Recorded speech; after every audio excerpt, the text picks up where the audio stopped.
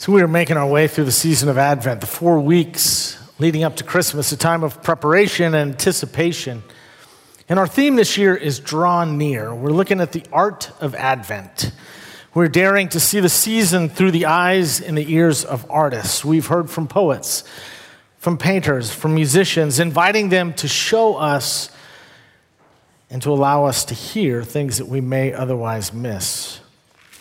Our text this morning on this fourth Sunday of Advent is from Luke's Gospel, and it actually comes just after the birth of Jesus. Now, I know that we are still in the season of Advent, and there may be some who may bark at me for looking at this text. If you're a purist, you know that you don't talk about texts after Christmas during Advent. It's sort of like singing Easter hymns in Lent, but bear with me today, if you will. It's the story of Simeon, who is a devout Jew who's been waiting for the fulfillment of God's promises, for the redemption of the people of Israel. For generations, the people of Israel had been waiting for the Messiah, the one that would come to set their people free. Years before, Simeon had been told by the Holy Spirit that he would not die until he had seen the Messiah with his own 2 eyes. But Simeon was getting old, and time was running out. Now, after Jesus was born, in the days after that, his parents, in accordance with the law of Moses, they take the child to the temple in Jerusalem, and there he was circumcised, he was named, he was presented to the priest along with an offering. And again, all of this was customary and in accordance to the law. Now, Simeon was told, once again, guided by the Holy Spirit, that he needed to be there on that day. And when he sees the baby Jesus, he knows that this is the one that he'd been waiting for. This was the one that they had been praying for, that they had been living in anticipation for. This child was the fulfillment of the promise of God, God's love being revealed to us. He asked Mary and Joseph if he could hold the baby. And they said he could, just as long as you don't drop him, which is the same instructions that I was given before we did the child dedication. And what we will hear is the prayer that he offered as he held that child in his arms.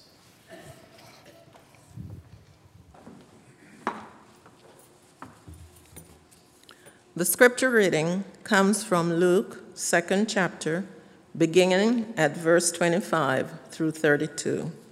Now begins the reading. Now there was a man in Jerusalem whose name was Simeon. This man was righteous and devout, looking forward to the consolation of Israel, and the Holy Spirit rested on him. It had been revealed to him by the Holy Spirit that he would not see death before he had seen the Lord's Messiah. Guided by the Spirit, Simeon came into the temple, and when the parents brought in the child Jesus to do for him what was customary under the law, Simeon took him in his arms and praised God, saying, "Master, now you're dismissing your servant in peace according to your word. For my eyes have seen your salvation, which you have prepared in the presence of all peoples, a light for revelation to the Gentiles and for the glory to your people Israel." Here ends the reading, the word of God for the people of God. Thanks be to God.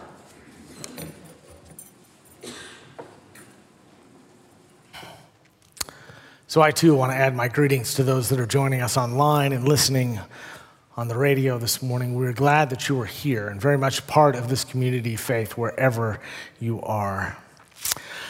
So I love this story. I love that image of Simeon, that old man who's bent over with arthritic fingers, cradling this newborn baby. And I can see it in my mind's eye. I can see the tears welling up in his eyes. He is overjoyed, as if he were holding his own grandchild for the first time. Maybe part of the reason that this moves me is that I had a birthday this week. And while it wasn't a big one, I feel like I'm getting closer to the age where they're all big ones, if you know what I mean. We're just thankful to have another one. And I'm feeling a little bent over and arthritic these days. I was reminded this week of a story about a guy about my age who was getting on a crowded airport shuttle. And while he was standing there holding on to the rail, he noticed that there was this young woman sitting there next to him, very attractive, probably in her early 20s. And she looked up and caught his eye and smiled at him with this great, big, beautiful smile. And this man, about my age, smiled back. And in the back of his mind, he's thinking, yeah, I still got it. And he looked back, and she was still looking at him. And she smiled once again. And then she stood up and motioned to his empty chair, her empty chair, and said, "Sir, would you like to sit down?"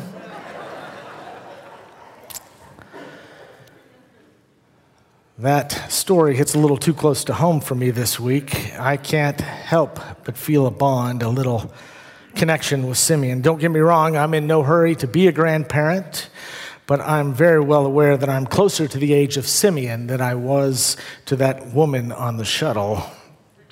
I've always found this story to be interesting. We can all know what it's like, right? To want something so badly, so bad that you can taste it. To have what you so desperately want just out of your reach, to work and to wait, to wonder, to want, and you want this more than you've wanted anything in your entire life. I know a church that does a Christmas pageant every year, and there was a young boy by the name of Tommy who couldn't wait for the Christmas pageant because this was the year he thought that he was going to be Joseph. If you're a little boy, the best role in the pageant is Joseph. Mary gets all the credit, but to be a boy, and Joseph is about as good as you get. But this time, though, however, he was given the role of the innkeeper. No one wants to be the innkeeper. You get to be the bearer of bad news. No one likes the innkeeper. There's no glory in that. And so Tommy brooded and planned his revenge. And the night of the performance, he was ready. And when there was a knock at the door, Tommy, the innkeeper, opens the door, and he takes a deep breath, and he says, "Mary, Joseph, come on in. You'll have the best room in the house." Well, Joseph was given this role because he was a pretty sharp cookie himself, and so he panicked for just a moment, but gathered himself, and he said, "Mary, I've got this." And he looked inside the door, and he says, "Mary, this place is a dump. I'm not taking my wife into a place like this. This is no place for a baby. Let's go sleep in the barn." Poor Tommy didn't get anything that he wanted. He didn't get the role, the part. He didn't get the revenge. He didn't get anything that he wanted. A couple of years ago, I spoke with a woman, I think it was about the fourth Sunday of Advent. And I asked her how things were going, what she wanted for Christmas. And she took a deep breath and she says, "Well, to be honest with you, I just want to get through it. Ever since my husband died, this time of year has just been so hard, and it makes me miss him even more. And each year, I wait to see if the hurt has let up any since last year. And I hope and I pray and I want it to so that I can start to move on, but I don't want to because it might mean that I've stopped caring. So what do I want, Russ?" She says, "I just want to make it through." What about you? What do you want? What do you hope and pray that Christmas brings you this year? You see, Simeon, like so many in that time, they had been living in anticipation, praying for this day, for this child, for the fulfillment of God's promises. The people of Israel had been waiting for hundreds of years. The prophet Isaiah, back in the 600s BCE, had said the child is good, the root of Jesse, the stump of David. This child will be coming. And for generations, they had been waiting and wanting these promises to come true. And you have to imagine, right, that both individually as well as collectively, that they may have started, at least at some point in those hundreds of years, to lose faith. That the hope started to slip through their fingers, that they might have started to doubt if they ever would. They might have flirted with despair. That's a long time to want something, especially something that you want so bad that you can taste it. Now, I mentioned that this season we've been looking at the art of Advent. We've heard from the poets and the painters and the musicians. This morning, I want to talk a little bit about the filmmakers. If I were to ask you this morning, what is your favorite Christmas movie of all time, what would you say? Just go ahead and blurt it out. Charlie Brown Christmas, yes. It's a Wonderful Life, absolutely. In the Peterman household, we would say it's a tie between Elf and National Lampoon's Christmas Vacation. We have very, very simple tastes in the Peterman household. But I think It's a Wonderful Life. That's one that I like too. I watched that with my daughter this week on my birthday. Did you know it was made in 1946? Which makes this the 75th anniversary of It's a Wonderful Life. But did you also know, however, that when it first came out in 1946, that it was a box office failure? It wasn't all that popular until years later when the copyrights ran out and it was able to be placed on TV in 1976 when NBC started picking it up, that it started to gain some prominence. And did you know that while it was nominated for 6 Academy Awards, that it didn't win any? The only acclaim that it was given was an honorary award by the Academy for Technical Achievement, what would eventually be known as special effects, the development of the snow. That's what I learned in movie appreciation at TCU 30 years ago. That's all I remember from that entire class. I've just told you everything that I know. It's hard to calculate, though, how many people have watched it over the years, how many people watch it still every year. It's still widely considered to be one of the greatest, most watched films of all times. It's the story, of course, of George Bailey, who wanted more than anything to get out of Bedford Falls, that little town where he grew up. He had big dreams. He wanted to travel the world. He wanted to see things, experience things, to build things. He wanted big things, things that this little town couldn't give him. Do you remember in that conversation that he had with Mary that night? I know what I'm going to do tomorrow and the next day and the next year and the year after that. I'm going to shake the dust of this crummy little town off my feet and I'm going to see the world. And then I'm going to build things. I'm going to build airfields and skyscrapers. I'm going to build bridges a mile long. He had big dreams, big plans of what his life was going to be. But of course, when his father dies, he acquiesces and takes over the family business, building and loan. And he gives his college tuition to his younger brother, Harry, with the understanding that he'd take over the family business when he graduated from college so that George then could go and chase after the dreams and the plans that he had. But of course, that never materializes either, and he finds himself several years later, after a strange confluence of events, he finds himself on a bridge on Christmas Eve contemplating suicide. But yet his prayers, as well as the prayers of his friends and his family, they reach heaven where this angel, the second class, Clarence Oddbody, is assigned to save George and also earn his wings. But by the time Clarence, the angel, finds him, he is so distraught and so hopeless that he just wishes he's never born. It would have been better, he said, if I'd just never been born. And so Clarence then shows him a timeline in which he never existed. He could see what the world would be like without him. And of course, we know what that looks like. Bedford Falls is now Pottersville, this unsavory town occupied by sleazy bars and dance halls, awful, amoral people. And the town is named after the mean old rich businessman who's been trying unsuccessfully to take over George's business for years. And his brother, Harry, his younger brother, who went away to college and ended up becoming a war hero, saving hundreds of people. Well, it turns out that none of that ever happened because he died as a boy, because George wasn't there to save him. And so not only did Harry never live, neither did all those people that he saved in the war. What he comes to discover is that a world without George is no world at all. And he sees just how much of an impact he's made, how his life really does matter, how big and wonderful his life really is, even if it's not at all what he dreamed it would be, how it would all go. And the life that he has is the life that he would have dreamed of if he had known in the first place. And in that beautiful ending, Harry delivers that short but powerful toast to my big brother George, the richest man in town. Has your life turned out the way you thought it would?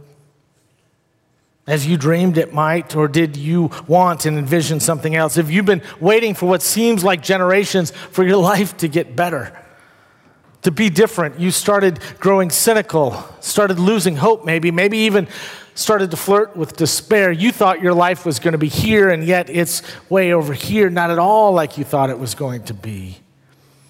And maybe you've even given up and resigned to the fact that maybe this is all there is.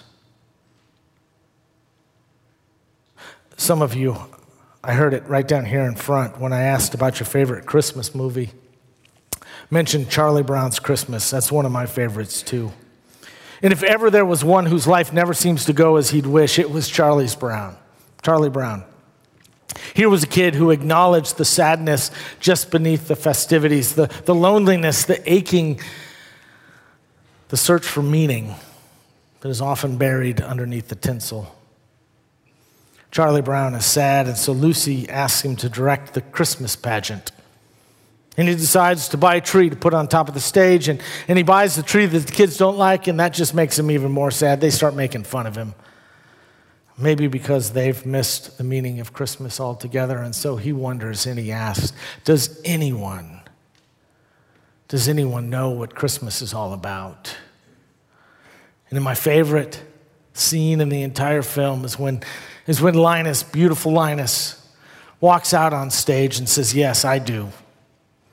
And then in that sweet moment, he recites from the King James Version of Luke chapter 2. And when he gets to the point where he quotes the angel, fear not, for I bring good tidings of great joy." Do you notice what happens in that moment? In that moment, Linus, the one who is holding on always to that blanket, he lets it go.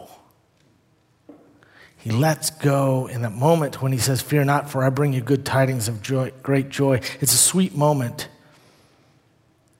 It falls to the floor. And Linus lets go of his security blanket so that he can be all that God has created him to be. Is there anything, church, that you need to let go of this morning? Is it fear? Is it worries that you aren't enough? Is it unreasonable expectations about either your Christmas or maybe even your life?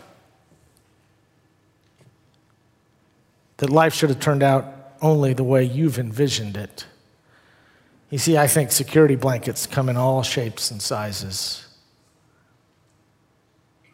I mentioned a few weeks ago about a survey that came out, Barna Research had done, that revealed something like 51% of clergy have considered in the last year of not only quitting their jobs, but of leaving the ministry altogether. I know a couple of colleagues that have done just that. The last couple of years with the pandemic and all the racial tensions and the political polarization that's been causing, there's so much division, not only in the country, but also in the church. And we have been forced to stand in the gap, to be peacemakers and grace givers, to be tone setters. And for some folks, it's just been too much. And they've walked away. Brian McLaren, who's a pastor, prolific writer, said that a clergy friend of his was in one of those spots. She had lost her faith. She couldn't find much hope. And so he asked, so why do you keep coming back week after week? She said in that moment, because I still have love. I still have love. I'm showing up for love. And Brian laughed and said, you know, that gives me hope. You see, church, in the days to come, we will gather with hopeful hearts, with angels all around us, to hear the old story of how God is doing a new thing. And we will discover once again that God has drawn near to us in the most unexpected of ways, not like anyone expected, not like anyone wished for, but my friends, it is an answer to prayers nonetheless. And we will stand that night on tiptoes. And we will peer over the side of the manger. And we will see the face of love. And that will give us all hope. Amen.